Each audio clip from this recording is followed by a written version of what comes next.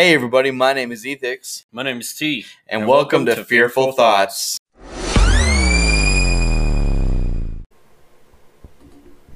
Hey all you gamer girls and boys out there, how we doing today? Welcome back, everybody. Welcome back.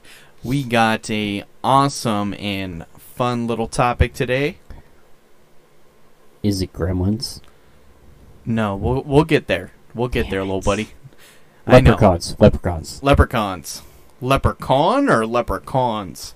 Leprechauns. The little green bastards? Yeah, with the pot of gold. You want to get some pot? I want some fucking gold. In a pot? Yes. Okay, pot of gold. Yeah. So, yeah, we got a fun topic of horror games today. Ooh, I'm actually excited about this one. Oh, me too, dude. I was I'm pretty prepared for this one. I figured you would be more prepared than me. Oh yeah, no, dude. Speaking of horror, I just started a new series on my YouTube channel.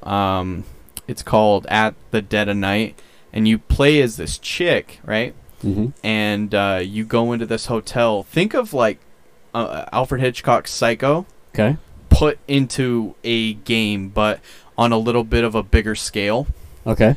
And so this guy, his name's Jimmy. And we Jimmy Dean. fucking hate Jimmy. I always say Jimmy. Jimmy. But no, he fucking knocks out all your friends and he's chasing you around with a goddamn fucking slugger bat. And he's going around and you're trying to figure out what happened to make him the way he is, because you get the spirit box and you're trying to talk to the dead that he killed. Okay. So pretty creepy. Interesting. And it's a point and click. And it's with actual actors, like people. It's not there are graphics, you know what I mean? But it's, what am I trying to, it's real life. Live action. Live action. Thank you. I was looking for that word. But yeah. Ooh, that sounds like fun. Yeah. So have we gotten any messages? I really hate to say, because we're at 120 people listening. Wow. Holy shit. No voice messages. Huh? Damn. No well, voice sucks. messages. Yeah. Yeah. Looks like you got something new on the desk there. Something what new. You got there? I got a Jurassic Park dinosaur looking at me. Nice. I got something really cool on my side. What do you got? I can't see. I have a queen alien head that's a pencil sharpener. Oh shit. Yeah, it's pretty fucking sweet. Don't put your penis in that. Damn it. That was so my plan. I know. I gotta watch out. Oh shit. Yeah. No. Yeah, it's and what else we got sitting on the desk over there? We got a Hellraiser cube. Oh, the laminate. Yep. Laminate configuration. Configuration. Hellraiser cube. Nice, fancy. It's pretty cool looking. Is that the game we're playing today? We're gonna be opening the Hellraiser cube. No, 2020 already did that. I'm not doing it for this year. Yeah. All right. Cool. What's this about? A new game coming out? So, the 8th mainline Resident Evil game now has a release date. If you guys haven't heard, Wednesday at a live stream event, developer Capcom announced that Resident Evil Village will be coming to PlayStation 5, Xbox Series X, and PC on May 7th, 2021. But don't worry, it's also going to be on the current generation consoles like the PS4 and the Xbox One. Nice. Yeah. So I just watched the trailer for that. It looks sick. It looks pretty badass. First person. personally, I think, I mean, I like the Resident Evil games, but I like the first person versus the third. Because it's more immersive. It definitely is. Nice. I can't wait. Yeah, for sure. Sweet. So, you got a new fact for me this week? I do. Do you want to guess what the fact is about? I have no idea, if I'm being honest. Well, this week we're going to be talking about Silence of the Lambs. Oh, shit. Silence of the Lambs, 1991. When characters are talking to Clarice, they often talk directly to the camera.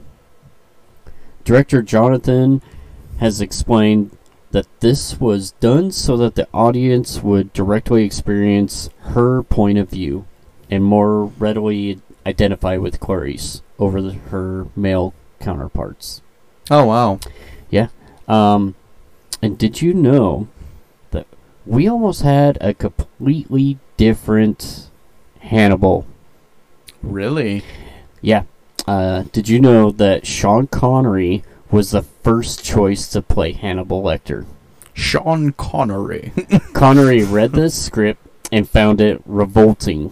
Daniel Day-Lewis and Derek Jacobi were also considered. And then, you know, there's this famous line that everybody misquotes. Do you know what it is? It puts the lotion on the skin. No, or it gets the hose again. No. Is it, hello, Clarice? Correct. The line that most people think was a quote is actually, "Good evening, Clarice." Yeah. Not "Hello, Clarice." Yeah. That's like the, what's it called? The Mandela effect. Yep. That's crazy. So, yeah.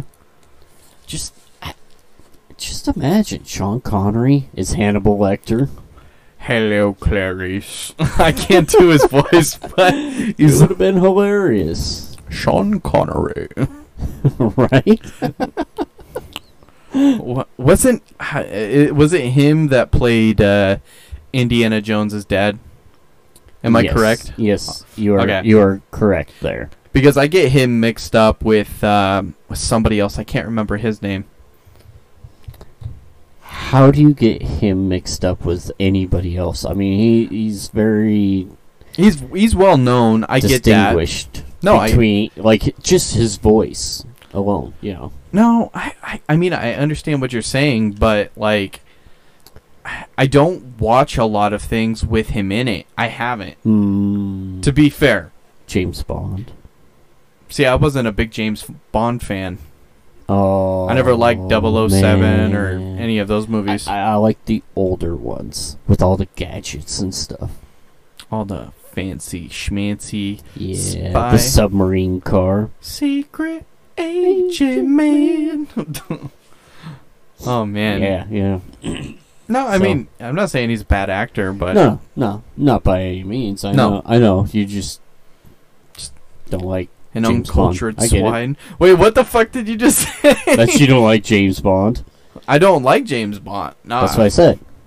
I thought you were gonna call me like an uncultured swine or something. No, like I said it's okay because you don't Mhm. like James Bond. Not everybody does. It's all good.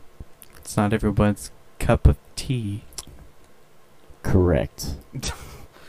So So we got a. we gonna play. Yeah. We're gonna play a little new game. Just for Change this. it on me. I am. I was just getting used to the other one. So You bastard. this one's gonna work a little bit differently, but it's the same concept. Okay. So, is it a freaky deaky horror game, or is it a weird title horror lame? So, this one, I'm gonna read them off to you one by one, Okay. and you're gonna have to tell me if it's a real game or not. And these are all horror games. Remember that. All right. Okay, so the first game, Pizza Delivery. You are a pizza delivery driver and you are on your last delivery. Unfortunately, this one isn't an in-and-out job. In true horror fashion, everything goes from bad to worse, and the poor soul you play as is in the wrong place at the wrong time. Floating corpses, Michael Jackson music, suspicious trails of pizza slices.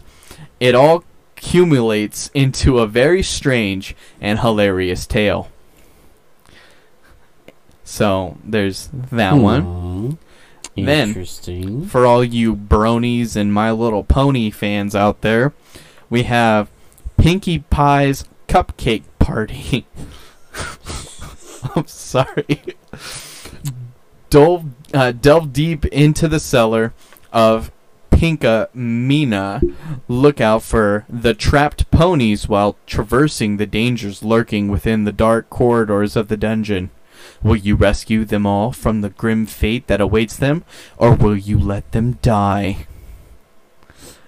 I'm gonna let them die. My Little Pony.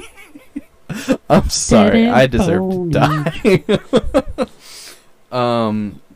Okay. And the final one is called Tickle Tickle. What is this, Elmo? Oh no. You play as a young boy trying to go to sleep. You've heard the stories about the tickle monster, but you never thought he'd actually find you. Run around your house as you try to get away and hide from him till morning. Be careful, 'cause this tickle monster is out for blood. And Wow. these are all descriptions from the synopsis from the game. Okay. And what am I picking? Which one is not a game? Oh, okay. You know, I've seen some of the games you play, like the Captain Crunch one. I've never played any of these. I'm just saying. There's some weird ones out there's there. some weird ones out there that, unfortunately, I could see all of these Being a game. yeah. Yeah. If I'd pick one, though, I would probably have to say Tickle Tickle.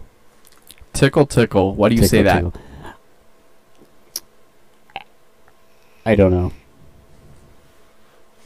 What do you mean you don't know? You just shoot I'm your randomly shot. just fucking throwing a dart here at shit. Like, I don't know. They all sound like they could be A game. a game. You know. I will tell you, there are a lot of weird fucking games out there. Yeah, that's why I'm like, that any of them could be. So I'm just randomly picking one, and Tickle Tickle's the one I'm picking. So all these games you're able to find on itch.io.com. Except for Tickle Tickle, you got it right. Damn. Yeah, that was a good shot in the dark right there. So that game is I made that up, but can you imagine that being Yes. a game? I could, actually. I think that would be. I'd play that game. I'd put it on my channel. Definitely. I think it would be a. now you have to do Pinkie Pie's Cupcake Party. Fuck. Do I really? You have to do that. Why do I one. have to do it? I want to see the ponies die. You want to see the ponies? Yes. Oh Okay. man! I want to see them die. I already showed you Dora. Dora. That That game was good. That was good. Did I you like watch that one? Yes. Fucking Dora's legs are cut off and she chases you around like the Teke Teke from Japanese lore. I think my favorite is the Captain Crunch one. God, No, you don't, Captain. fucking Captain, man, he was pissing me off that day. I edited that video, and when I did, I cut out so much of the times that I fucking lost. It was annoying. Not my Captain Crunch. Oh fuck! Like, motherfucker, and his little fucking parrot squawk. He's over Right. here. You son of a bitch! It was hilarious. I loved it. Polly, take this cracker up your ass. Nice. So I got a little bit of some descriptions and whatnot of different horror game genres. Ooh. Yeah.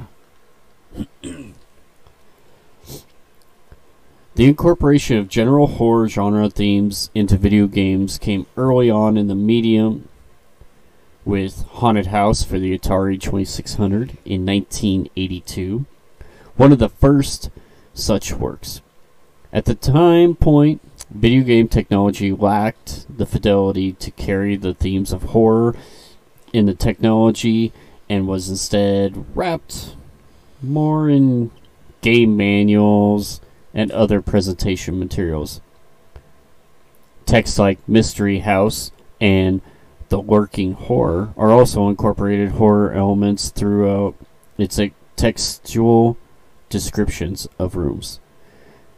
3D Monster Maze for the Sinclair ZX81 in 1981, while not containing images tied with horror games, was one of the first games to introduce the feeling of suspense and mystery typically associated with the genre. With more graphical capabilities, games should start to include horror-related imagery, often present in licensed games based on horror films in the late 1980s and 1990s, such as Texas Chainsaw Massacre, Halloween, and Friday the 13th, as well as games inspired by horror films such as Project Firestart, inspired by the Aliens films. Due to limitations of consoles and computers, these horror images were often limited to cutscenes rather than animated spirits used in the action-based gameplay as to give the fidelity to the details of the horror scene. Oh, wow. Yeah. Taking it back in the day. Oh, yeah. I like that.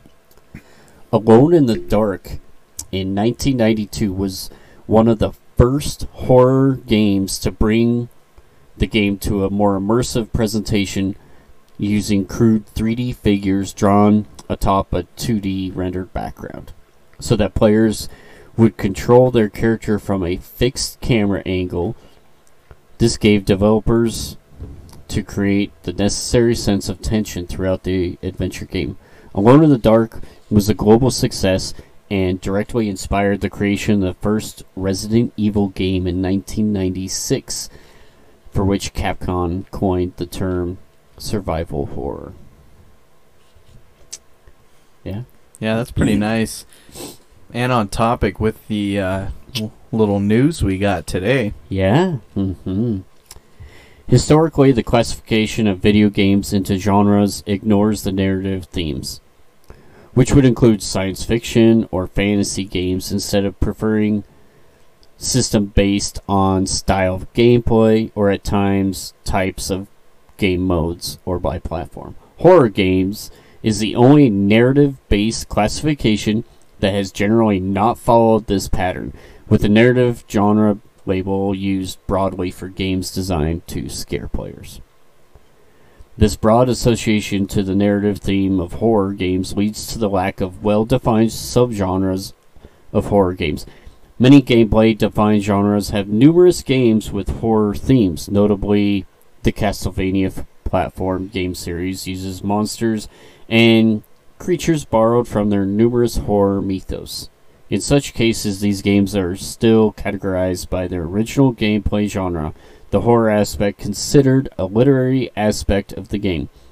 However, there are some specific areas in the broad horror game classification that have been identified as unique subgenres in horror. Oh, Jesus. Yeah, I didn't know that Resident Evil basically put a name for survival horror. I didn't know that. Yeah. That's pretty cool. But, yeah, sorry. No, man. Yeah. This survival horror. One of the best defined and most common types of horror games are survival horror games. These games tend to focus on the survival of the player character in a horror setting with limited resources, and thus tend to be more geared as an action game or action-adventure game. A common theme of these games is escape or survival from the equivalent of a zombie apocalypse, with weapons, ammunition, and armor limited. The Resident Evil series coined the term and serves as the prime example for such games. Other notable survival horror series include Clock Tower, Fatal Frame, and Parasite Eve. Action horror.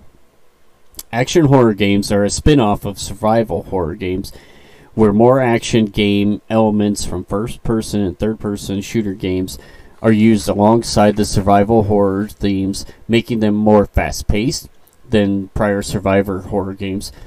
These grew in popularity following the release of Resident Evil 4 in 2005, which persisted in the next two titles, Resident Evil 5 and 6, with gameplay that focused on more action-oriented combat than puzzles and problem-solving from previous titles. Resident Evil 7 returned to the series' survival horror roots. Oh, wow. Yeah. Then we have psychological horror. Psychological horror games are meant to scare the player through emotional, mental, or psychological states rather than through monsters or scares. The fear comes from what is not seen rather than what is. These games commonly rely on the player character's unreliable perceptions and questionable sanity in order to develop the story. Through the use of unreliable narrators, such games may explore identity. Psychological horror games may not depend on as much as action and witness events. Phantasmagoria, 1995, is considered one of the first such works of type. While the Silent Hill series, which is also based on survival horror elements, is considered one of the defining psychological horror games, such games may also take advantage of the video game medium to break the fourth wall and appear to affect the player's computer or console directly, such as with Eternal Darkness. Psychological horror games may still be tied to action-based genres, like Spec Ops, first-person shooters, but with psychological horror narrative inspired by the works of like Heart of Darkness and Apocalypse Now. I personally, as a gamer myself and somebody that posts on YouTube a lot, when I look for games, I usually like to play the ones that have first-person point of view. Mm-hmm. Because, like I was saying, it feels more immersive. Yeah, it definitely feels like you're a part of it, and I don't know, like you can see other things in third person or like pixelated or whatever. For me, it depends. I mean, I go back and forth. Some games I think are better as a third person, and then others I think are definitely better as first person. Yeah. You know, jump scare horror games are designed around moments aimed to immediately surprise or shock the player when they do not expect it, as well as creating a sense of dread while anticipating the next jump scare. While jump scares may be elements in other horror games along with other gameplay aspects, jump scare horror games are generally limited to this type of gameplay mechanism. They are often aimed towards generating reactions from players, which have proven popular to watch over streaming playthroughs of games like Five Nights at Freddy's,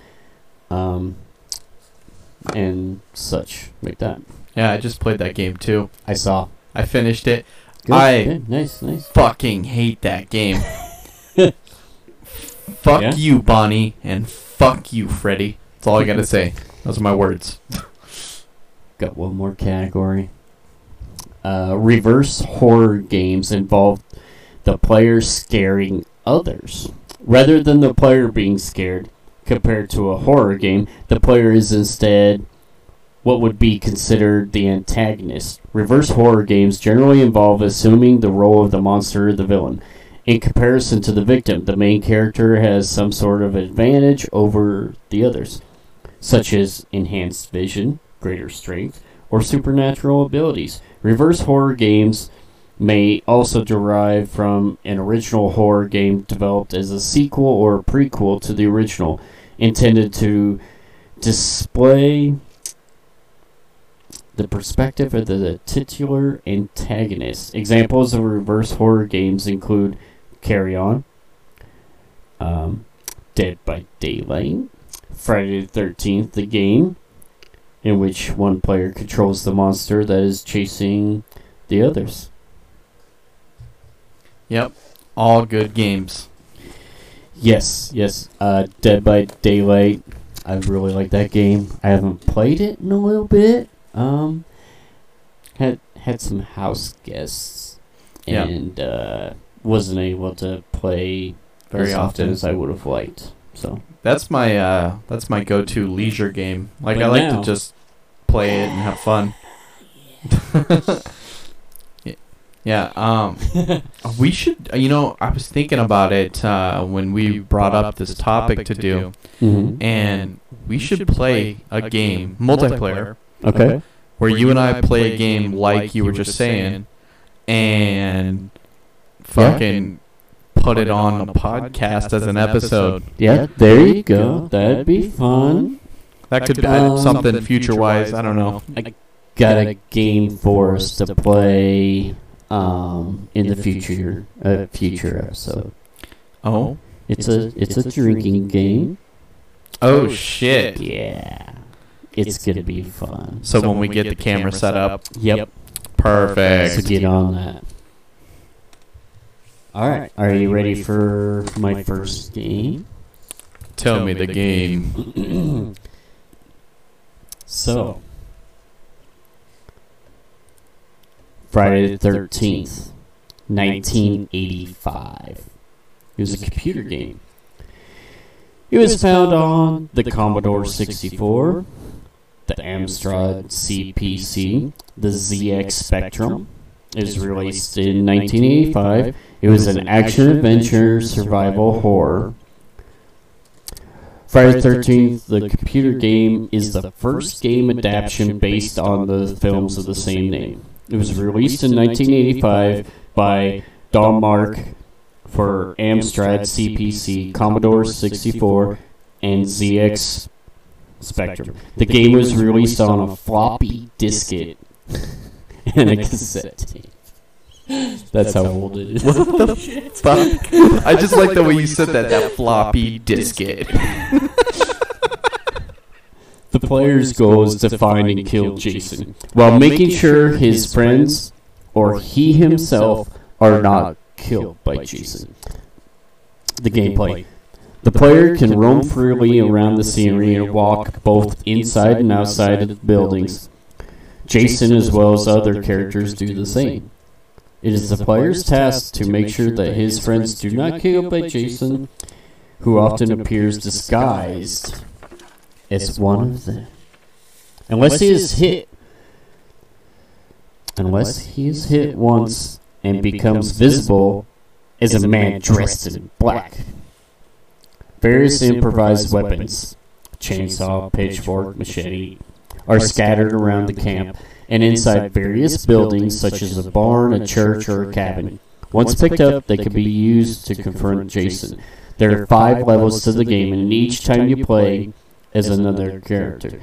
The character assignment is random at the start of the round. The game uses an early pseudo 3D view along with more traditional side view depending on the character's location. The game also features a fear meter in the form of a blonde woman's head with hair standing on end to symbolize the player character's level of fright at the time. Unlike the later Nintendo Entertainment System title, the game includes scenes of gore consistent with the film franchise. For example, when a character is killed by Jason, Sometimes there's a scream followed by a quick cut to a graphic image of a machete embedded into their head. A similar startle effect would be used in the 89 title Project Firestarter. Oh, nice. Yeah. Did you play those games?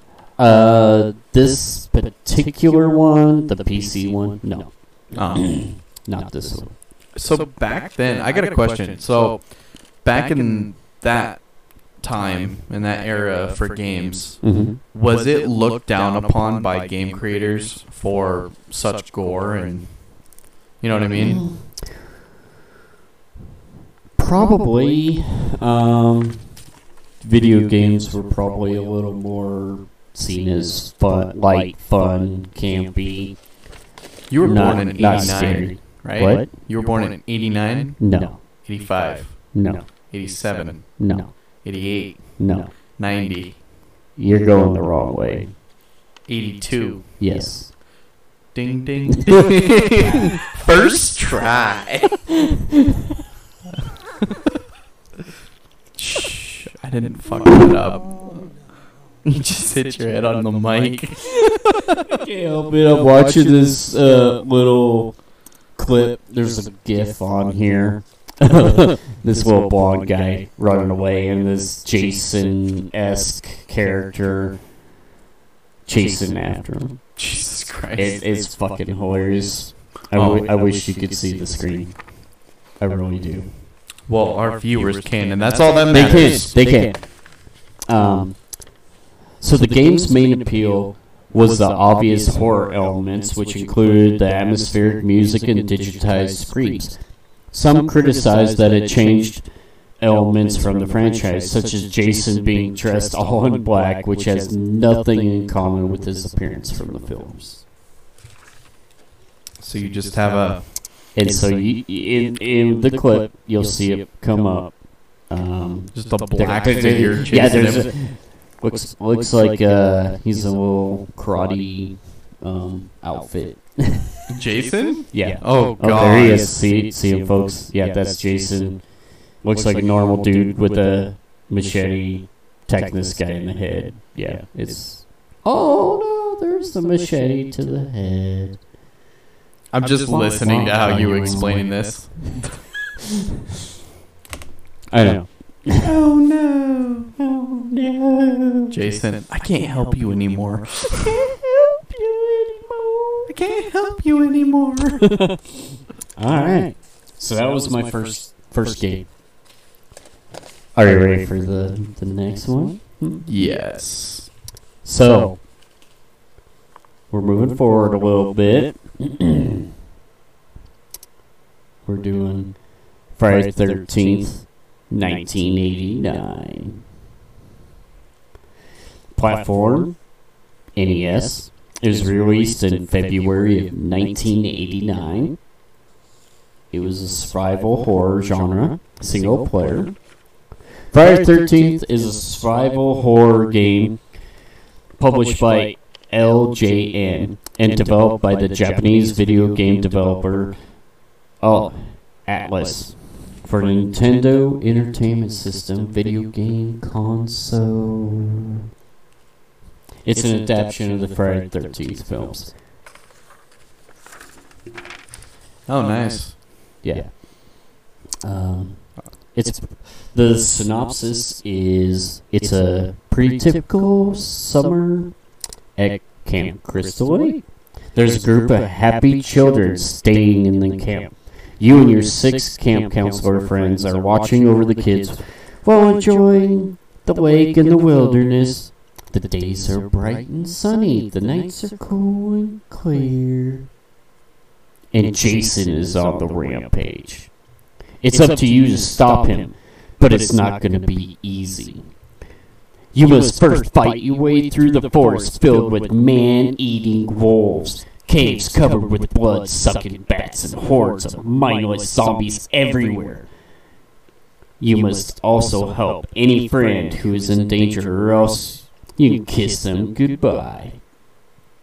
And hiding in a cabin, or staying adrift in a canoe, won't keep you safe. Jason will find you anywhere. The only way to survive this summer is to challenge Jason face to face and destroy him. Jesus Christ. That's a aggressive fucking synopsis. Yeah. Well, That sounds dope. I'd play it. I have played it. In fact, I have this still. Oh shit. Yeah. Gonna put it on display. I still play it. You still play it? Yeah. Yeah. We have one of those dual systems that they came out with a while ago that has the NES and Super NES combo. Oh, okay. So it's like jam-packed full of games. And no, you have to buy the cartridges still. Oh. But we have a cartridge that has like 100 NES games on it. Jesus and Christ. This is one of them, and I play it pretty often. Is it? How long does it take to beat it? I've never beaten it. Still? Still. To this day. Correct. One of these days, we'll sit down and we'll play it from beginning to end. Yeah, it sounds like fun. So the gameplay: players control one of the 6 counselors with varying levels of speed, rowing, and jumping ability. In a side-scrolling perspective, the counselors start with an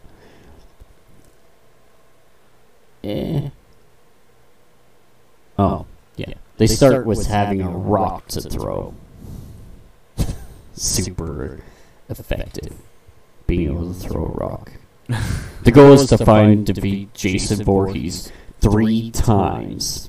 Along the path, players will find cabins, a lake, caves, and wooded areas, all but the cabins having enemies such as zombies, crows, and wolves attacking the player. The player must upgrade their weapon upon finding a new one. A timed alarm appears at certain intervals, requiring players to find Jason before he kills one or more children or another counselor. Using the map, players must navigate their way to Jason's location or switch to the counselor being attacked and defeat him. If they do not make it there in time, Jason will kill the counselors or some of the children. Upon nearing Jason's location, Jason may appear on the path or in the lake and attack the player. When inside the cabin, Jason will attack the player in a way reminiscent of video game Punch-Out. You ever played Punch-Out? How he's like goes back and forth, then comes close and like punches him, then backs up, goes back and forth, side to side. No, I don't think I've ever played that. Fuck. Alright, I have Punch-Out as well. You're like, we're having a fucking video game day. We're gonna have to. Players may light the fireplaces inside larger cabins. Upon lighting all fireplaces, a flashlight and torch weapon are now available. Notes are found in some larger cabins, leading the player to other notes in other locations, eventually leading to new items. The objective of the game is to survive for 3 days and 3 nights while attempting to find and kill Jason. Players may battle Jason's mother, who is in a hidden, locked room in the cave. She is representative as a Medusa-like floating head that swoops down and attacks you. Navigating the woods or cave can be confusing as they are set up to purposely disorient the player. They hide several locked rooms, cabins. If all counselors or children die, the game is over. That's aggressive as fuck. Yeah, I'm just imagining Jason's mom's head floating out of the fucking sky going, look at me, look at me, look at me, look at me, look at me. Turn to stone, bitch. That doesn't sound right. The thing that gets me about that game, from what you're explaining, there's no zombies in front of the third I know. There's no fucking wolves. They had to throw something in there. That extra enemy, and then the boss level. Jason's mom's head. Jason's mom's got it going on. She's like, "Hey, sweetie, make sure you kill all them campers." Yeah, Mom. Bake us some chocolate cookies. Fuck yo cookies. Friday the 13th was developed and published by LJN for the Nintendo Entertainment System console. Music and sound effects were designed by Hiroko Takayama. It is an adaptation of the film franchise of the same name, developed as part of an aggressive expansion by LJN to focus on video games based on media licenses.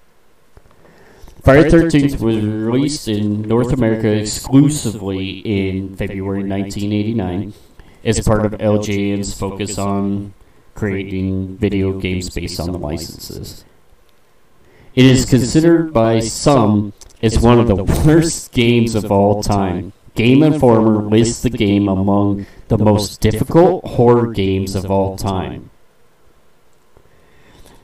Michigan Daily's Matt Grandstaff called it a poor offering by LJN. GamePro listed it as the 10th worst video game based on a film, criticizing its repetitive music score and amazingly frustrating gameplay. In 1997, Electronic Game Monthly ranked it the 8th worst console video game of all time. Game Raiders Mike criticized its box, commenting that only LJN would ever think to surround Jason Voorhees with neon pastel vomit, thereby making him more of an 80s relic than he already is. Writer Christopher Grant commented on the game was more terrible than the deaths of the campers in the first Friday the 13th film, calling it a craptacular. Levi Buchanan, from IGN, used this game as an example of LJN's poor development abilities. The book Vintage Games, an insider look at the history of Grand Theft Auto, Super Mario, and the most influential games of all time, criticizes it for not being frightening, citing technical reasons for this. The authors of Nintendo Power rated Friday the 13th the 6th worst game ever made in the magazine's September 1997 issue. The writer stated, after playing a few minutes of this aardvark, you wanted Jason to slaughter all the counselors, and then anything, so it would just end. Damn, this guy got fucking roasted. It's the worst game Ever. 3 times in a fucking row. Yeah. I feel kind of bad. I still like it. But you gotta think about, even if it's the worst game, considerably, right? Considered as It's still famous. well, okay. Well, that's why I was gonna say, all publicity is good publicity. Right. So I mean, people bought it, rented it, whatever, just to see what all bad the it fuss was about. No, but for real though, there's probably a lot of people out there that bought or rented it just to see how bad it was. Yeah. So even though it sucked, people are still hearing about it and they're like, "Oh, I want to play for myself." I gotta see this. Yeah. I gotta see this craptastic game. Yeah. Yeah. No, Definitely. That's funny as fuck though. I- I'm sorry, But I do enjoy it. I mean, I enjoy pretty much everything Friday the 13th. No, Including the TV show. I don't even get me started. Have you seen the Friday the 13th TV show? I've seen a trailer for it. The original? Yeah. Yeah. Yeah. It has nothing to do with Jason. That's why I was fucking disappointed. They just capitalized on the name, really. They're like Friday the 13th. Nothing to do with Jason. Campers just sit around. That is the show. It's a fucking pawn shop. Jesus Christ. Yeah. Yeah. Man. Get ready this summer for the world's non-scariest Fantastic movie. video game ever. Damn. Oh yeah! Jesus Christ. I just feel bad. That sucks. Again, I like the game, so it's not going to keep me From playing it. Yeah, that's all that matters. And now, last but not least, are you ready? Wait, what? I got one more. Yeah, one more? One more. Oh, for a second there I was like, oh, it's sponsor break already. Jesus Yeah. Christ. No. So, I got one more. a word from our sponsors. Cut. No, I'm just kidding. Damn it. Go, Good thing I got the controls. Yeah, to think about that, you're like, wait a second. The fuck was that? You just dropped your cellular device. Yeah, I did. Did you break But it? it's okay. No. Okay, so, last but not least, Friday the 13th, 2017. See what I did there? Well, trilogy. Yeah, I see you.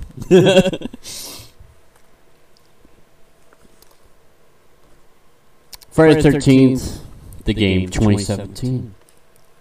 Survival horror game. Single player or multiplayer, which that's a big change from previous Friday the 13th versions. Friday the 13th is a survival horror game formerly developed by Illphonic and published by Gun Media. It is based on the film franchise of the same name. It was released on May 26, 2017 as a digital release, later released on October 13, 2017 as a physical release for PlayStation 4 and Xbox One. A Nintendo Switch version was released on August 13, 2019. You gonna play it on the Switch? I might. The game is an asymmetrical multiplayer game pitting up to 7 players controlling Camp Crystal Lake counselors against 1 player controlling Jason Voorhees. It is a semi-open world game with players able to explore it further. Due to licensing issues with the series, co-creator Victor Miller, the game servers were shut down in November 2020. However, the developers will continue to support and maintain the game. Yeah, I heard about that. Yeah. People Shitty. lost their shit. Mm-hmm. Fuck that court case. Yeah. So, one player is randomly selected to control Jason Voorhees, whose objective is to kill as many counselors as possible before the time runs out. Playing as Jason grants special time-restricted abilities, including being able to sense nearby counselors and to teleport anywhere on the map. The remaining players control counselors who can temporarily stun Jason using firecrackers and bear traps, as well as the various projectile and melee-based weapons that are found throughout the map. A player on the counselor side may also control Tommy Jarvis, who becomes playable when certain conditions are met. The main objective of playing as a counselor is to escape the map alive, which can be done more quickly by completing the map's side objectives, which are easier to complete when coordinating with other players. That will allow counselors to escape or survive long enough until the time runs out in the session. Jason may also be killed with an epic win condition that requires both teamwork and planning and is very difficult to perform. In order to kill Jason, a female character is needed to find Jason's shack, don the sweater of Pamela Voorhees, and claim she is Jason's mother in front of him. If his mask has been knocked off, distracting him as Tommy attacks. Although the game was originally planned to be multiplayer only, a single-player mode via an update was announced for summer 2017 release, despite the stretch goal for 1.625 million to unlock it being reached. The mode will consist of objective-based missions that will allow the player to take control of Jason against offline camp counselor bots. Some of the missions will be adaptations of other films, while others are original scenarios. On October 27th, 2017, Gunn released a trailer teasing a new game mode called Paranoia. However, on February 1st, 2018, it was announced that development on Paranoia mode would be put on hold in order to focus on the new dedicated servers. Oh man, see, I haven't actually played a lot of that game, but it was it's a lot of fun for sure. It is. There are 5 primary maps available, each of which are based on locations from the first 5 films, and each set concurrent with the film's time periods. Matches may take place at Camp Crystal Lake, the setting of the first film, in 1979. Packanack Lodge, the setting of the second film, in 1984. Higgins Haven, the setting of the third film, in 1984. The Jarvis House is the setting of the fourth film, in 1984. And Pinehurst, the setting of the fifth film, in 1989. Camp Crystal Lake, Higgins Haven, Packanack Lodge were the original available maps, while the Jarvis House and Pinehurst were made available in October 2017 and January 2018, respectively.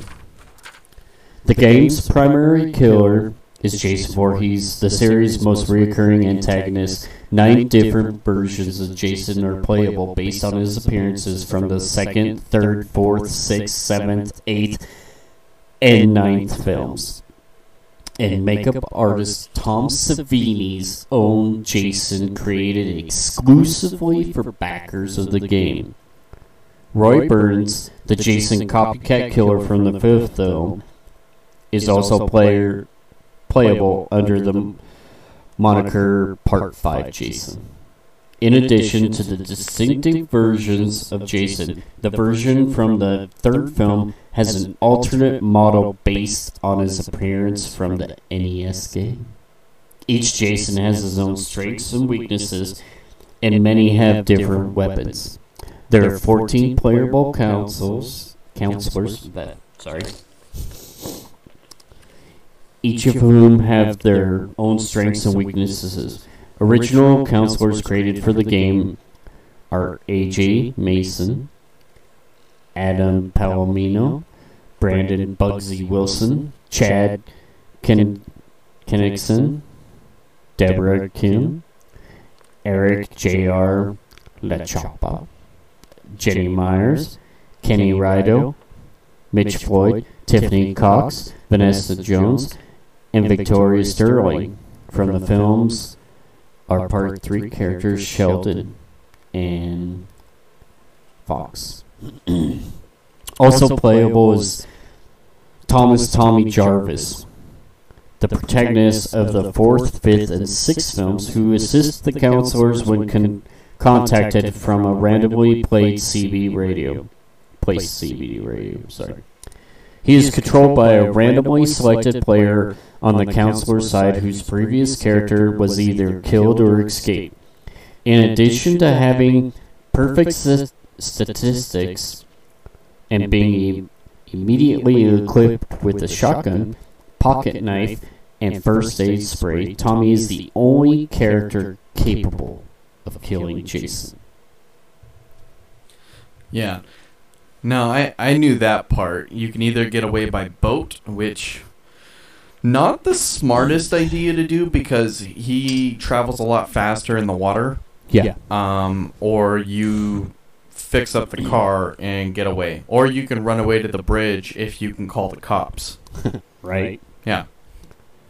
So, after IllFonic's polarized 2012 remake of Nexus and Gun Media's breach and clear deadline in 2015, IllFonic went to work on a game titled Slasher Volume 1 Summer Camp. With little details on its release date with Gun, in which the story took place in Camp Forest Green, Friday the 13th director Sean S. Cunningham was in talks about an upcoming game based on Friday the 13th with Gun.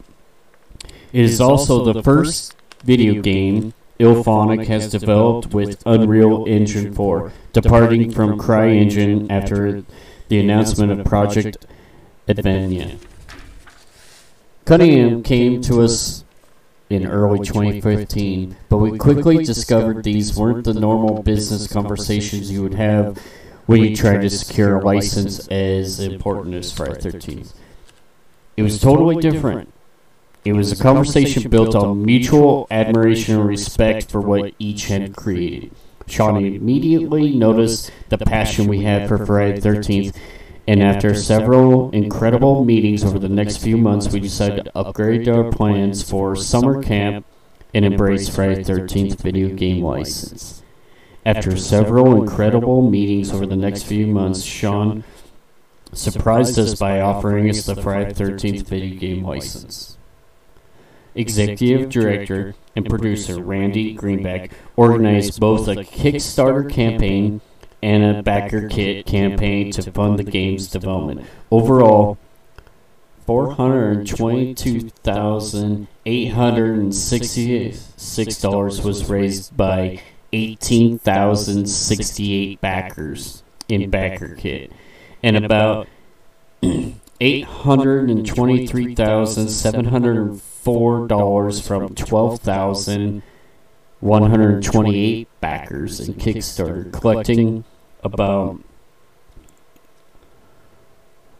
$1,246,570 from both platforms, becoming the 179th most crowdfunded project of all time.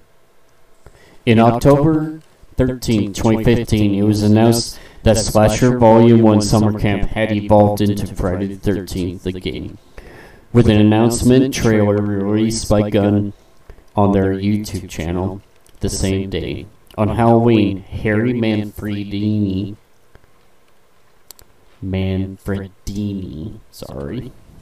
uploaded a video to Gun YouTube channel with files on his computer monitor being partially seen, implying that he was composing music for the game. On November 4th, Gun released fly-through shots of the game's environment while in pre-alpha development. On November 10th, IllFonic posted a game on Gun's YouTube channel, which highlighted testing and development for the game, including 3D modeling for Jason. On February 25th, 2016, Gun and IllFonic released camera footage showing stunt coordinator Kane Hodder, who plays Jason, with Tara Page and Ryan Statz, the two actors who will play the men and women counselors in the game, performing motion capture at Digital Domain. The footage shows Hodder performing a list of kill animations for the game, which rigged placeholder characters used to track the kills and animations in real time. This was soon re-uploaded by Bloody Disgusting in the same day. A developer panel for Gun Media and IllFonic was opened at PAX South 2016 in January with alpha footage of and a list of kill animations, with gameplay released at E3 in June 2016. That's dope that Kane Hodder was on the project. Yeah. Yeah. Did you know that? I did. That's pretty dope. So, did you know that several actors from the Friday the 13th films reprised their roles in the game? I did not. So, motion capture for Jason Voorhees and Roy Burns, the fake Jason, was provided by Kane Hodder, who portrayed Jason in The New Blood, Jason Takes Manhattan, Jason Goes to Hell, and Jason X. and is the only actor to have played him more than once.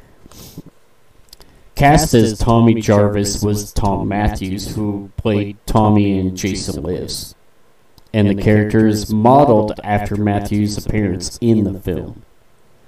Larry Zerner, who appeared in Part 3 as Shelley, reprised the role when the character was added to the game in December of 2017. Also featured the likenesses of Part 3 actress Gloria Charles as her character Fox, and a new beginning actor Dick Whalen as his character Roy Burns.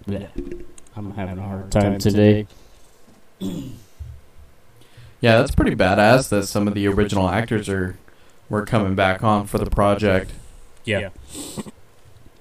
On June 30th, 2016, IllFonic previewed a 3D development diary to complement the behind-the-scenes interviews, footage, and in-development stock called the Virtual Cabin.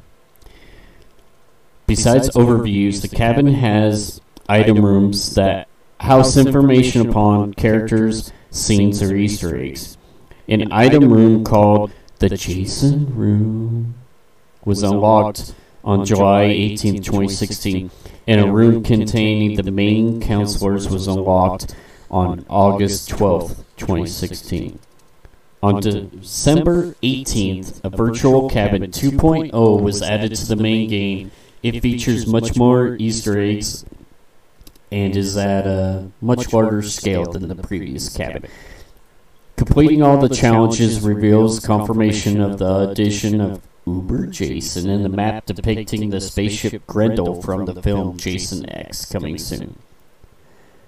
However, this was officially canceled in a statement from Gun Media due to a rights lawsuit involving Sean Cunningham and Victor Miller, in which Gun Media representative Wes Kiltner stated, "Is there a chance of any content being added to the game if a ruling on the dispute occurs in the near future? The answer is no. We can't keep building content that may never see the light of day. That's bad business." Yeah, that sucks. That whole fucking court case shut down a game, basically. All they could do is just maintain it. Yeah. That's so shitty. That sucks. And I actually sat in on a panel at Mad Monster Party in 2018 about Friday the 13th game. Oh, really? Yep. What was that like? It was really cool. Tom Matthews was there, Kane Hodder, Tom Savini, Shelley. Oh, shit. And then some of the developers were in there. Wow, that's pretty badass. And they talked about that, about the lawsuit a little bit. I mean, what they could say. You know, the fact that no new content's going to come out until it gets resolved. Yeah, there were, I was reading something, it was just the other day actually, there were a lot of games that were looking at Jason Voorhees for putting in certain games, and it got stopped because of the lawsuit. Yeah. Such a stupid dispute, man. Like, it is. I mean, why can't we get along so there'd be a Jason everywhere? Everywhere. I mean, he should be in all games. Dead by Daylight. Well, that... And he is in Mortal Kombat. Yeah. He slid past that one. See, the thing that I feel about that is the fact that it's bad business to me to hold something against your audience or your buyers or something just because you're money hungry. Yeah. Like, that's what it was about. It was the rights and a money dispute of who gets more money for what and why. And that's unfair. Why not just make it for the good of the character itself? Right. Well, you share the character, more money will follow. Yeah, exactly. Definitely. I mean, by keeping the character tied up to where nobody can use him, I mean, that's just bullshit. fucked up. It is. Have people start a petition for making it to where it's the people's choice for the rights of Jason Voorhees. Should be. Or just another company. Yeah. Something. Like, leaving them with creative rights. Just like we need at least one more Friday the 13th official film. Yeah, I could see that. Because then that would make 13. Yep. There are some fan films out there, though. Yeah, but... And they're pretty good. They're pretty good. Yeah, the only... Vengeance? Yeah, I saw that. You were telling me. Yeah. You met the actor who played Jason. Yeah, that particular one. It's pretty badass. He did a good job in that little film, though. He did. And there's a sequel coming. Ooh, that'll be cool. Yeah. So... Are you ready for a little sponsor break? I think so. I hope the viewers are ready because we have our sponsor, little Anchor, over there. Ooh, Anchor. Why don't you take it away, Anchor? They're here. Welcome back. Welcome back. That was a nice little break. Little potty break.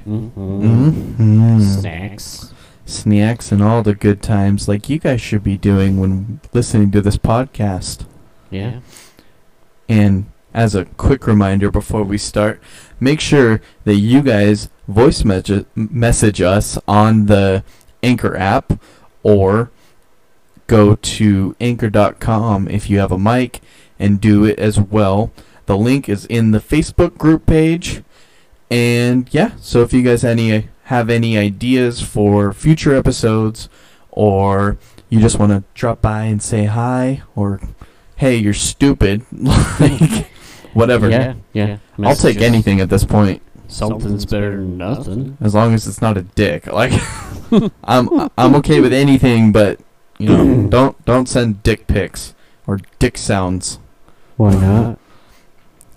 Can you just imagine we open up a voice audio, like a voice message, and it's like, slap, slap, slap. It's just someone slapping their dick around. Jesus. Just yanking it.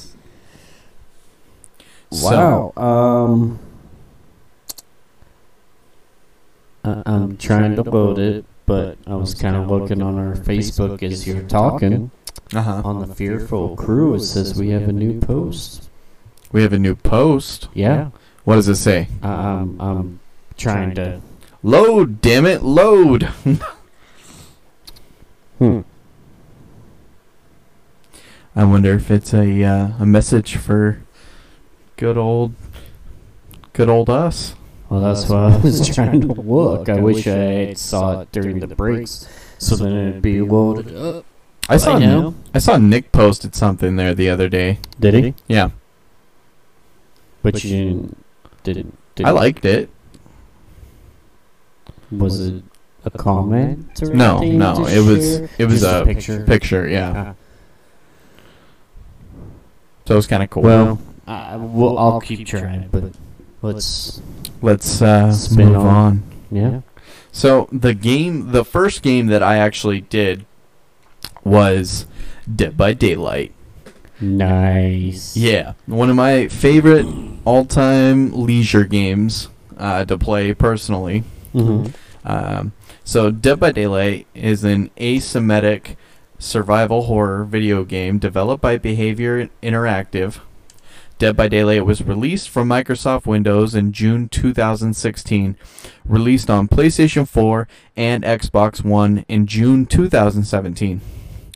Released on Nintendo Switch on September 24th in 2019, and a mobile port was released on iOS and Android on April 17th, 2020, which I also have the app.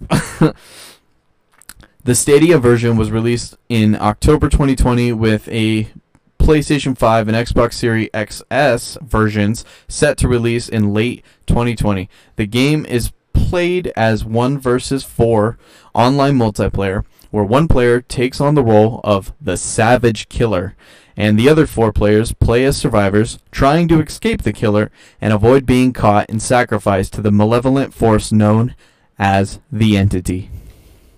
Alongside several original characters, the game also includes downloadable DLC characters from several horror franchises such as Halloween, Left 4 Dead, The Texas Chainsaw Massacre, A Nightmare on Elm Street, Saw, Evil Dead, Scream, Stranger Things, and Silent Hill. The player repairing a generator with a toolbox with another survivor, a group of up to 4 survivors must elude one killer. The survivors' perspectives are third person, while the killer's perspective is in first person. The survivors cannot fight against the killer and can only survive by running away and evading them. They must use obstacles in the form of wooden pallets, windows, and items that they either find inside chests or bring before the match starts to help them run from the killer for as long as they can. In order to escape, the survivors must repair 5 generators scattered across the entire map to power the exit gates. Then they must open the exit gates and leave the area themselves or find a hatch to jump into. Most killers only have one form of locomotion, moving at a fast pace, which is moderately faster than the pace of a sprinting survivor. The average killer speed being 4.6 milliseconds compared to survivors 4 milliseconds. When hunting the survivors, the killer must capture them by either striking them twice with their weapon. The first hit reduces the survivor to the injured state and gives them a speed boost and lasts as long as the successful hit cooldown, while the second hit drops them to dying and crawling on the ground, or grabbing them in one move by either catching them inside a locker while attempting to vault over pallets or through windows. These work only when the survivor is injured, while repairing a generator or trying to rescue a fellow survivor from a hook. Some killers have secondary attacks that deal double damage and put survivors into the dying state in one strike. The first time a survivor is hooked, they enter the first phase. This phase only, the survivor can try for a low 4% chance of escaping from the hook at the cost of tremendously accelerating the sacrifice process upon failure to escape. Hook survivors can also be rescued by fellow survivors. If the survivor escapes or is saved and eventually hooked a second time, they will enter the struggle phase, in which the survivor has to resist the entities trying to stab them by rapidly pressing a button, until they are either saved by an ally or killed by the entity. If the survivor is saved during the struggle phase and is hooked a third time, they will die instantly with no opportunity of survival.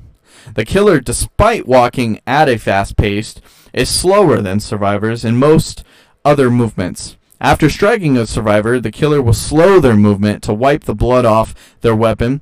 The killer is also slower in vaulting through windows and cannot leap over pallets that survivors can throw down in their path, with the exception of the Legion, but instead have to go around the spot or spend some time destroying them. The killer also has an aura reading ability, consistently revealing the location of generators, hex totems, and, if they are carrying a survivor, hooks across the map. A new mechanic was added in patch 1.5.0, which introduced Bloodlust. 15 seconds into a chase, the killer receives a boost of 0.2 milliseconds to their base movement speed. 30 seconds into a chase grants the killer a 0.4 millisecond boost. And finally, if a chase lasts more than 45 consecutive seconds, the killer receives a 0.6 millisecond boost. Bloodlust only lasts until a chase ends, after which the movement speed boost will degrade at a rate of 10% per second spent not chasing a survivor, with breaking a pallet or injuring a survivor instantly removing it completely. Every killer has a secondary ability called a killer power. Each killer power is unique. For instance, the Wraith can cloak, turning invisible and moving faster, but being able to strike survivors while hidden. And the Hillbilly wields a chainsaw, which allows him to dash quickly along the map and instantly knock down survivors he comes into contact with. The powers can be augmented using add-ons, which are purchased in the Blood Web using blood points, which are earned from gameplay. So they're in-game currency. As a survivor, players must escape the enclosed area, which can be done in one of two ways, either by repairing 5 disabled generators to provide power to the switch boxes of 2 exit leading out of the trial grounds, or by escaping through the hatch. The hatch opens when there is only one survivor remaining in the trial. The survivors will need a key to open the hatch if there is more than one person alive. If the killer closes the hatch before the survivor reaches it in the endgame, collapse will initiate, giving the survivor only 2 minutes to open one of the exit gates before the timer runs out, or they are caught by the killer. The survivor's movement options consist of sprinting, walking, crouch walking, or crawling. They must elude the killer by losing their line of sight in a chase or by successfully hiding from them. When dealing with the killer, survivors can make use of a handful of items, searching chests inside buildings, which will sometimes yield medkits, which allow the survivors to heal themselves rather than wait for a teammate. Flashlights, which can be used to temporarily blind the killer and rescue a survivor that the killer is carrying. Toolboxes, which can be both used as to repair generators faster and to temporarily sabotage hooks. Keys do a variety of things depending on their add-ons and may be used to open the hatch. Or maps, which track objectives and reveal their auras. One resource that survivors can use are massive wooden pallets, which are placed upright and can be pulled down when a survivor runs past them. If the killer is right behind them, the pallet will momentarily stun the killer if it successfully hits them. Other technical advantages that survivors have include the ability to see the aura of downed and hooked teammates, thus easily drawing them to their location for a rescue, and can similarly see the locations of newly repaired generators and the exit gates for a short period of time once all necessary generators are repaired. When the killer is near, the survivors will hear a heartbeat and eventually tense music, both of which increase in intensity with proximity to the killer. They can also see a red light called the red stain, emitting from the killer's head onto the ground, which reveals the direction they are facing. Interacting with most objects and actions in the game causes random skill checks to trigger. Right before a skill check triggers, the player will receive a noise notification, and a needle within a circle will then appear on the screen. The player must hit the action button when the needle is within a certain randomly chosen section of the circle before the needle passes it. The player can hit either a good skill check or a great skill check. Hitting a good skill check grants 50 blood points, and a great skill check grants 300 blood points, and an instant 1% bonus to progression on the objective. Failing a skill check has multiple consequences based on the action being taken. Repairing each generator takes a lengthy period of time and makes a rather small mechanical noise during the process. Failing a repair skill check will cause an explosion that will set the progression of the generator repair back and make a loud noise alerting the killer to the survivor's location. Survivors have the ability to damage generators, which will regress them over time.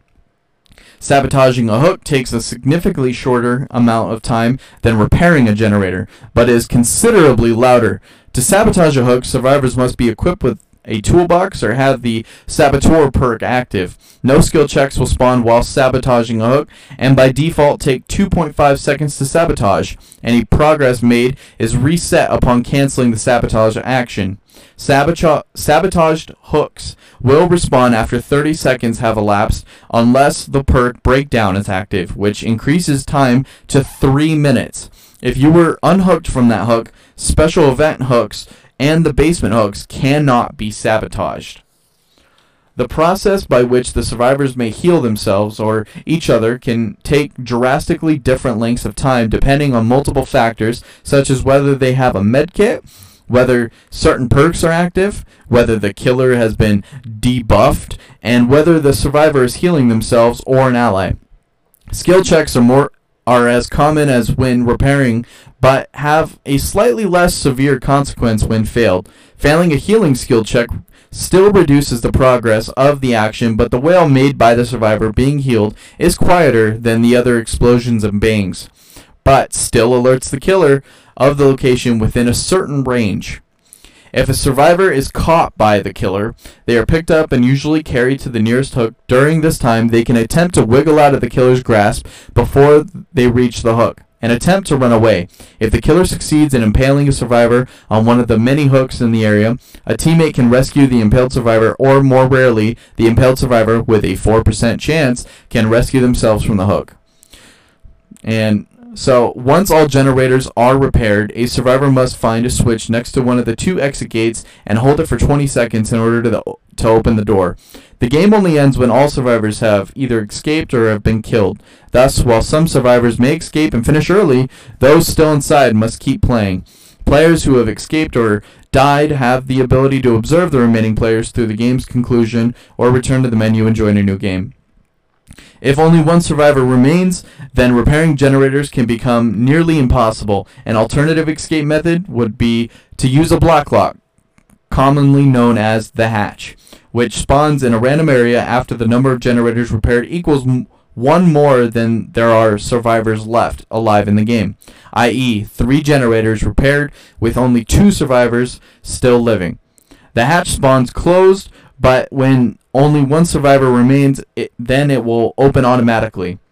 The killer can close the hatch, which triggers the endgame collapse phase of the game. While closed, it can be opened if 1 survivor has a dull key or a skeleton key, and will remain open for 30 seconds, allowing any remaining survivors to hop in and escape. During endgame collapse, the exit gates are powered, disregarding the amount of generators still left unrepaired. Perks. So you get perks in this game. Survivors and killers each have the option to utilize up to 4 perks in their loadout, which gives their characters special abilities. Players can only have 1 of each perk. For example, a player can have 2 exhaustion perks, but cannot have 2 of the exact same exhaustion perk. This applies to all perks, not just exhaustion ones, and is true for killers and survivors. Each character starts off with a set of 3 perks that are unique to them and must first be unlocked before the other characters can use them. These perks normally aim for a particular playstyle for their respective characters and can be unlocked and upgraded in the Blood Web using blood points, and each Blood Web can hold 1 to 4 perks.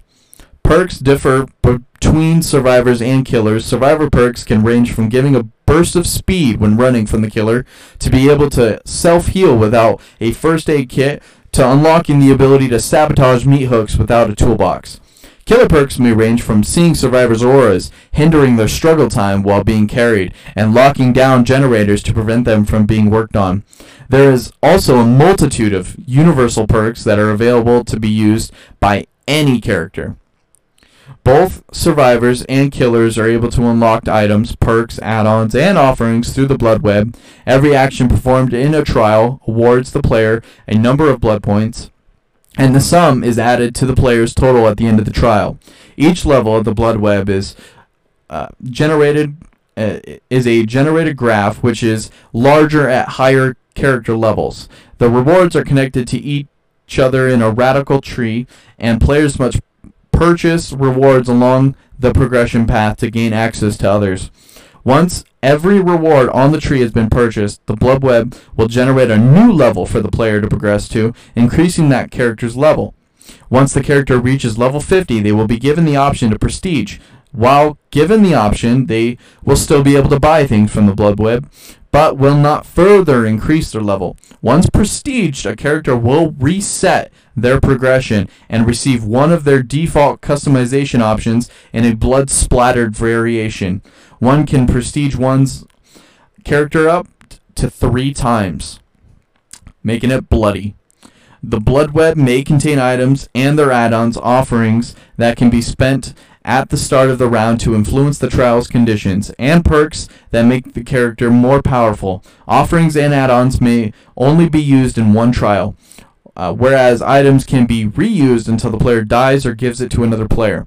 Items can be acquired from chests on the map, but this does not affect the character's Blood Web. Players assume the role of one of the 24 survivors: Dwight, Meg, Claudette, Jake, Nia, Lori, William, Ace, Fang, David, Quentin, David, Kate, Denson, Francis, Jeffrey or Jeff, Jane, Ashley, Steve, Nancy, Yui, Zarina, Cheryl, Felix, or Elodie. The goal of the survivors is to escape the enclosed area, which can be done in using the hatch or escaping through the door. The game takes place across 15 realms, which are based on the places of the killers became murderers: the Macmillan Estate, Trapper; the Nurse, Crotus Pren Asylum; Autohaven Wreckers is Wraith; Coldwind Farm, Hillbilly; Crotus Pren Asylum, Clown; Haddonfield, The Shape; Blackwater Swamp, Hag; Larry's Memorial Institute, Doctor; the Red Forest, Huntress and Plague; Springwood, Badham Preschool, Nightmare; Gideon Meat Plant, Pig; Yakimoa Estate, Spirit or Oni; Ormond, Legion; Hawkins National Laboratory, The Demogorgon; Grave of Glenville, Deathslinger; and Midwich Elementary School, The Executioner. The Cannibal, the Ghostface, the Blight, and the Twins did not receive maps. Over time, the evilness of the killer's actions accumulated there until it attracted the attention of the entity, an unknown force of darkness from a place with no name. Most realms are split into multiple maps with similar features but small variations. Every map except for Wrecker's Yard and Rotten Fields features a map-specific building or landmark that remains in the same place in the map every game. Every map also features a building known as the Killer Shack, which is the same throughout all maps and appears in one of the few predetermined locations in the map. With the exception of 5 maps, Larry's, Gideon, Haddonfield, Hawkins, and Silent Hill, every new game, a room known as the basement is placed under either the map-specific building or the shack. The basement is a special room consisting of 1 item chest for the survivors to scavenge in and 4 lockers for them to hide in. It is also home to a special 4-pointed hook that cannot be destroyed or tampered with in any way by survivors. The basement only has one way in, making it very secure for the killer to bring their victims without fear of other survivors saving them. Because of this danger, survivors are rewarded a small number of points even for venturing into the basement. Now we get into the plot. The entity, a supernatural being hailing from the ancient Blood Web, is awakened from its slumber and summoned by actions of great violence and malice. The killers, mostly serial murderers or victims of terrible tragedy, are pulled out of reality by it and convinced or forced to do its bidding. In order to maintain its existence, the entity requires sacrifices and demands that they hunt and kill survivors so it can feed off their hope and steal a piece of their souls upon death. In order to continue this hunt, the entity blocks off the gateways of death and puts the dead into a dreamlike state that leads the survivors back to the entity's world to get hunted again. The survivors are pulled into the entity's constructed world when they wander too close to the places the killers were taken from, disappearing from the real world without a trace. They end up at a lonely campfire where they rest between trials until a killer pursues them again.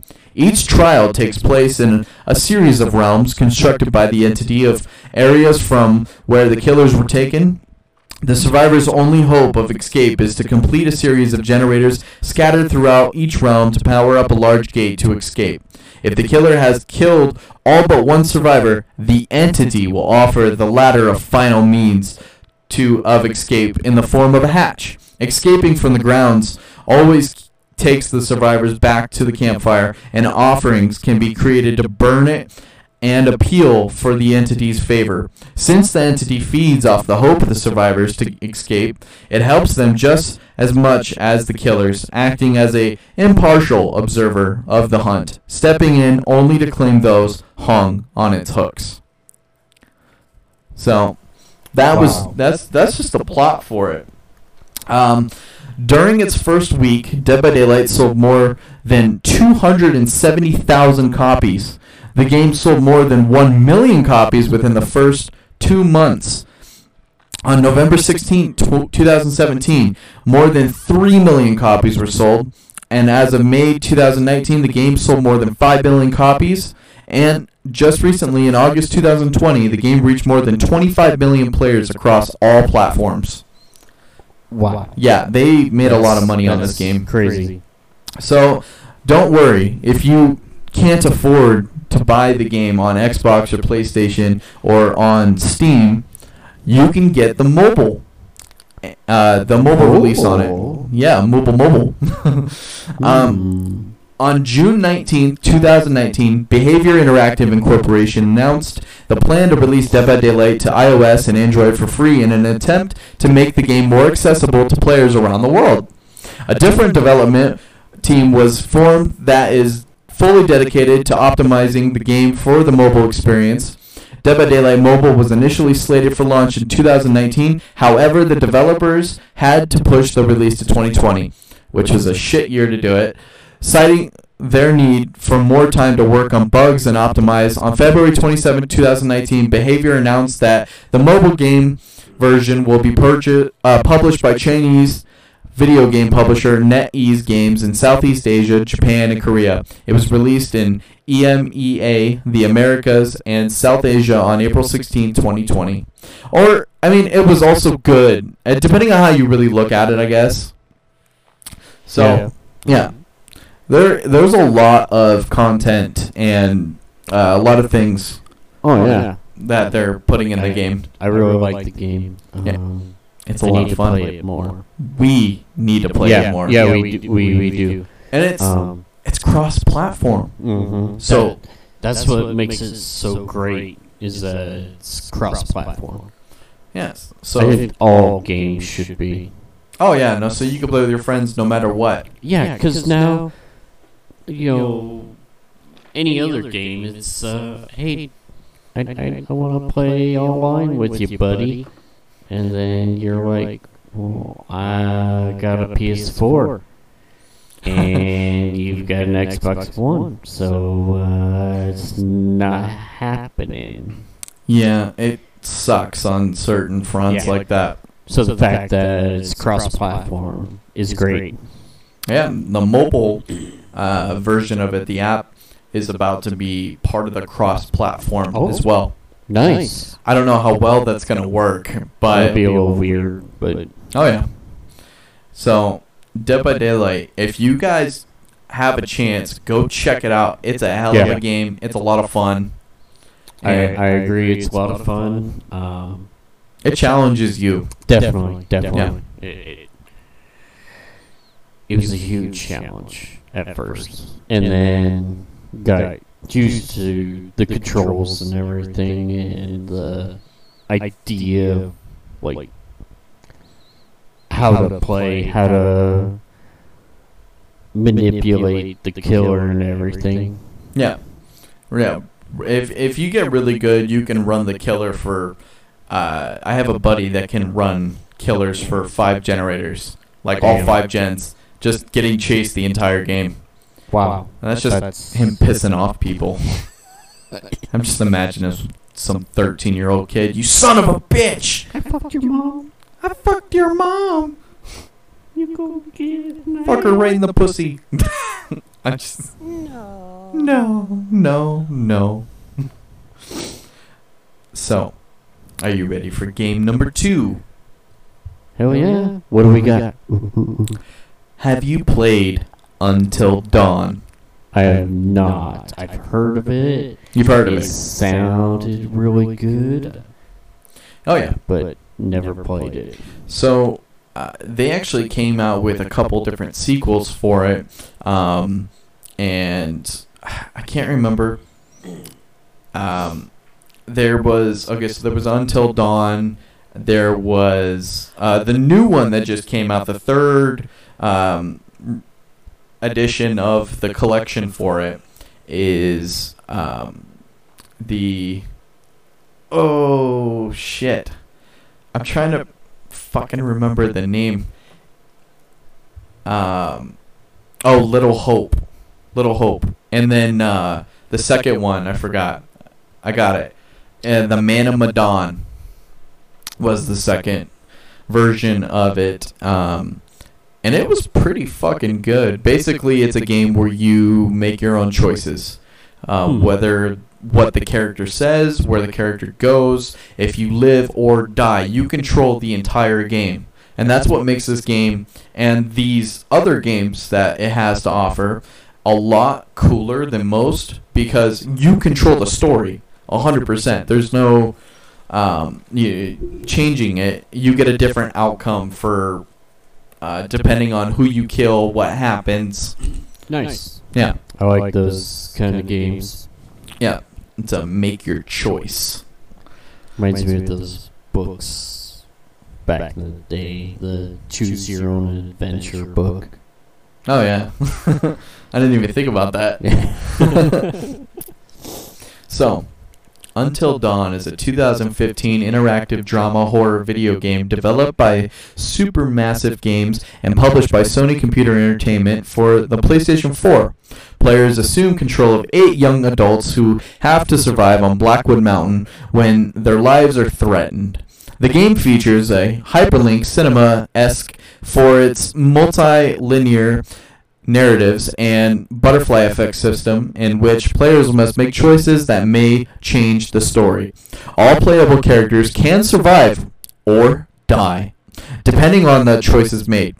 Players explore the environment from a third-person perspective and find clues that may help solve the mystery. The game was originally planned as a first-person game for the PlayStation 3's motion controller, PlayStation Move. The motion controls were dropped when it became a PlayStation 4 game. The story was written by Larry Fessenden and Graham Resnick, who sought to create the video game equivalent of a slasher film. The development team took inspiration from various sources. These include the movies Evil Dead 2 and Poltergeist, and video games Heavy Rain, Resident Evil, Silent Hill, etc., to ensure the game was scary. The team used a Gallivan-skin response test to measure playtesters' fear levels when playing it. Jason Graves composed the soundtrack, and Guerra Games' Decima game engine was used for the graphics. Several noted actors, including Rami Malek, Hayden Panettiere, I don't get last names very well, Megan Martin, Brett Dalton, Jordan Fisher, Nicole Bloom, and Peter Stormare. See, Hayden, if you had a fucking easy name, I would have gotten it. It's not my fault. Provided motion capture and voice acting. Until Dawn was announced at Gamescom 2012 and released in August 2015. Although the title received little marketing effort from Sony, its sales surpassed expectations. The game received generally positive reviews. Critics praised the branching nature of the story, butterfly effect system, world-building characters, and use of quick-time events. Criticisms were aimed at the incorporation of motion controls, lack of build-up in the second act, and cliché dialogue. Until Dawn was nominated for multiple year-end accolades. Supermassive followed the game with a virtual reality spin-off, Until Dawn, Rush of Blood, 2016, and a prequel, The Inpatient, 2018, which I heard Rush of Blood sucked ass. It was just that you're on a roller coaster shooting the monster. It's stupid. That sucks. Yeah. Until Dawn is an interactive drama in which players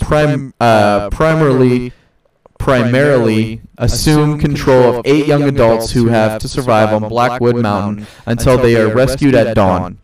The gameplay is mainly a combination of cutscenes and third-person exploration. Players control the characters in a linear environment and find clues and items. Players can also collect totems, which give players a precognition of what may happen in the game's narrative.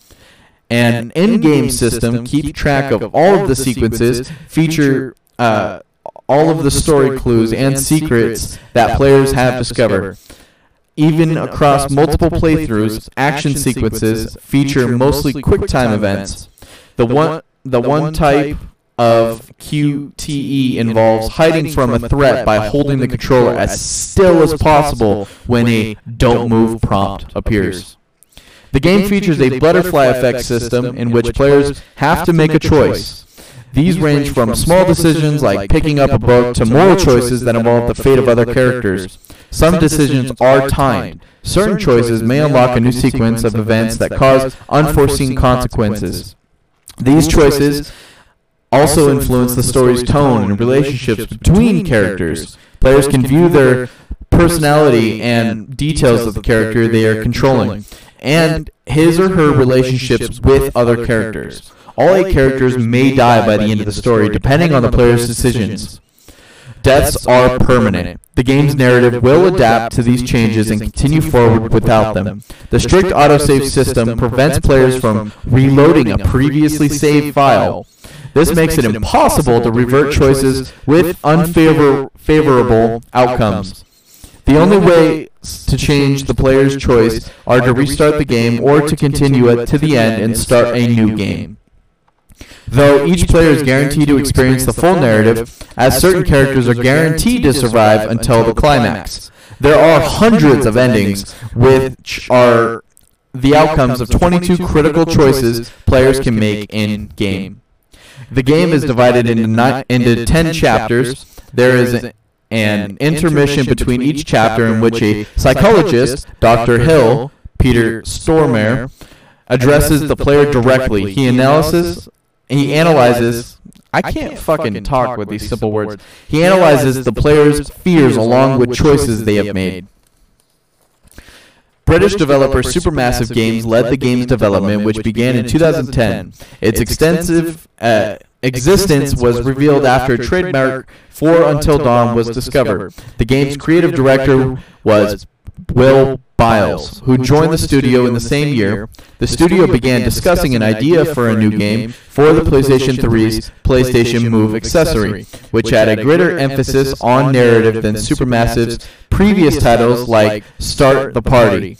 The proposed game would be a horror game that resembled a slasher film, and it would be designed for a younger audience that publisher Sony Computer Entertainment had courted with the move. Supermassive hired American writers Larry Fessenden and Graham Resnick, both of who had worked on horror movies, to write the game's script. They were hired because Biles felt the company's British writers wrote in a certain way that is inappropriate for the horror genre. The game was initially exclusive to PlayStation Move, meaning players needed to buy the Move controller to functionally play the game. In this version of the game, the only way to navigate and progress the game is by moving the motion controller. Moving the wand guides the movement of the flashlight held by the characters as players explore the location from the first-person perspective. The wand can also be used to interact with objects and solve puzzles. In this version of the game, players can occasionally wield a firearm. So, that would be something to check out. That would be. Yeah. Man. Mm-hmm. A segment of the game shown at Gamescom 2012 received positive comments from the gaming community. Biles said that the enthusiastic response was due to the game's unique tone, which was thought to be fresh compared with that of its competitors. One of the most common complaints received was that the game's status as a Move exclusive, most people did not want to purchase the controller for the game. At that time, the game had reached the alpha development stage. Biles experimented with the game's debug camera and realized the potential of changing the perspective to third person. This would change the game from first-person adventure game to a more cinematic experience.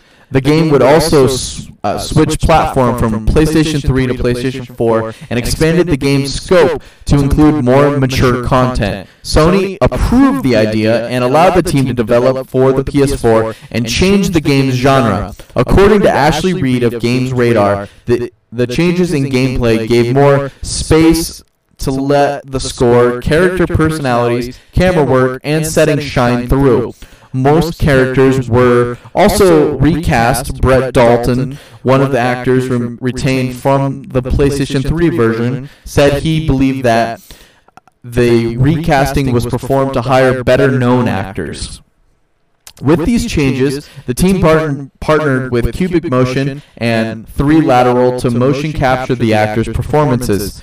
The team also needed to change the game's graphics. They used the Decima engine created by Guerrero Games and had to rework the lighting system. The team also extensively used particle effects and volumetric lighting to light up the game's environments. Despite the third-person perspective, the game adopted a static camera angle in a way similar to early Resident Evil games. The approach was initially resisted by the development team because the designers considered the storyboards to ensure each camera angle had a narrative motion and proves their placements were not random. So they had to prove that it wasn't random.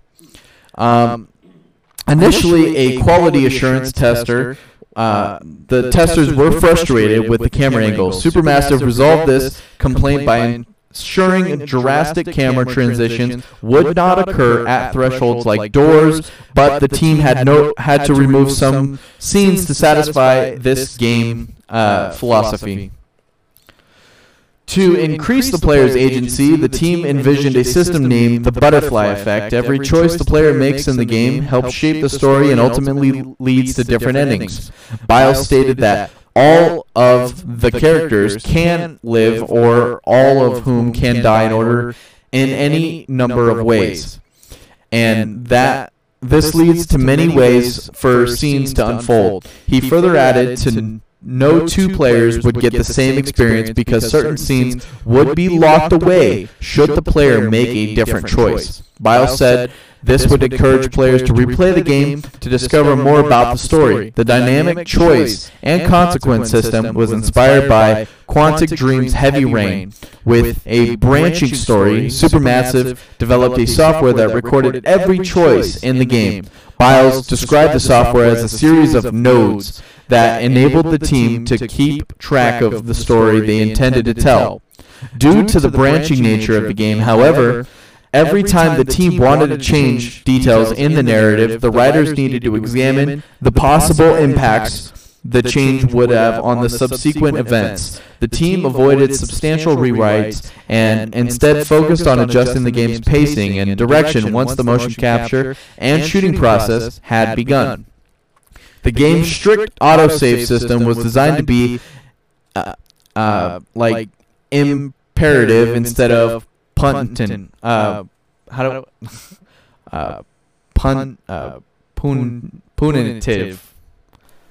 I don't know. Punitive? Shit. Punitive. Shit. Biles said even though a character had died, the story would not end until it reached the ending, and some characters may not have died despite their deaths being hinted at. Some plot points were designed to be indirect and vague so the narrative would gradually unfold. Biles recognized the design choice as risky and that it may disappoint mainstream players, but he felt it enhanced the game's horror elements. The game's pacing was inspired by that of Resident Evil and Silent Hill, in which there were quiet moments with no enemy encounter that help enhance the game's tension. Tom Heaton, the game's designer, said an unsuccessful QTE trial or one incorrect choice would not lead directly to a character's death, though it would send the characters to harder, more treacherous paths. Biles described the game as glib and cheesy and said the story and atmosphere were similar to a typical teen horror movie. The film was inspired by a number of classic movies. The developers observed horror tropes and cliches that can be subverted in the game. These films included Psycho, The Haunting, Exorcist, Halloween, Poltergeist, Evil Dead 2, and The Conjuring. Fessenden and Resnick wrote a script of nearly 10,000 pages. The playable characters were set up as a typical movie archetypes, but as the narrative unfolded, these characters would show more nuanced qualities. The writers felt that, unlike films, games can use quieter moments for characters to express their inner feelings. With the game's emphasis on players' choices, players can no longer laugh at the characters' decisions because they must make these decisions themselves. It enables the player to relate with the characters and make each death more devastating. The dialogue was reduced significantly when the team began to use the motion capture technology, which facilitates storytelling through acting. The story was written in a non-linear fashion. Chapter 8 was the first to be completed. This ended up causing some inconsistencies in the story. The development team wanted to invoke fear in the player and ensure the game had the appropriate proportion of terror, horror, and disgust. Supermassive made most of the terror, which Biles defined as the dread of an unseen threat, to ensure the game was scary enough. The team used a Gallivan skin response test to measure playtesters' fear levels while they were playing the game. Biles described Until Dawn as a game that took horror back to the roots of horror. Unlike many of its competitors, tension, rather than action, was emphasized. Wow. So that really makes me want to go play that. It's a dope fucking game. It's been out for fucking 6 years. I mean, I remember seeing the trailers for it and stuff. There is a Wendigo in it, but it's like one of those you don't know that it's there until like the end, pretty much. Oh, okay. But it's interesting, and it'll make you jump. I suggest playing it. If only I had a PS4. Damn it! And it's only on Sony products. Yeah. You can't there's even get it also on another Steam. horror game that I want to play, but it's only on PlayStation. What is it? Predator. Oh shit! Yeah, it's basically like Friday the 13th, but Predator. I want to play it so bad. I know, but it's only PlayStation. Yeah, but you might be able to. Did you ever play the Alien game? Alien Isolation? Yeah. Yes. That was a good fucking game. Yeah. Mm-hmm. I also have played Colonial Marines. That was a good one. And that one you could be the Marines, the aliens, or Predator. And that was really good. That was a fun one. Yeah. See, I wish I had the chance to play those ones. I'd do it. Yeah. I have them on PS3. PS3? Ooh. Yeah. I haven't played that since we used to play Zombies. Oh, yeah. I feel like that was Zombies. That was the shit. That was probably, in my opinion, probably one of the first horror games I played. And you can't really say it's a horror game per se, right? But zombies have horror elements in it. It does. It'll freak you the fuck out after a while, like jump scared by a fucking crawly. Mm-hmm. Doing your task and then all of a sudden, oh shit. God damn it. Give me the goddamn ray gun, you son of a bitch. He always gets stuck with the stupid gun. I know. Box. Fucking the box hated me. It had it out for me. Yeah, exactly. You're like ray gun. Damn it, pistol. Oh, knives again. Shit takes me back. Sniper rifle. Oh, fuck. Right? I ain't no quick scoping motherfucker. I can't do that. Yeah, you're like ray gun. Get no scope, bitch. Damn it. Well, grab it. We gotta go. So, yeah. Yeah. It was good. Good information. A lot of good games. And for Definitely. all you people out there, tell us what your favorite horror game is. You know, maybe on a Yeah. voice message. Yeah, what's your favorite? Which one you hated? Which scared you the most? Yeah. And what horror game are you excited to play? Because there's a lot coming out in 2021. Yeah. I've seen a lot of trailers. I've been seeing some of them. Mm-hmm. I'm going to play Village like there's no tomorrow. I can't wait. Yeah. Just to see you play that. Fuck yeah. America. Fuck yeah. It's gonna be awesome, man. So yeah, you ready? Send us away. Let's turn all the lights out. Get your snacks and drink ready, and fire up your favorite horror game and slay monsters to save the world, or die trying. So sleep tight, all you gamer girls and boys.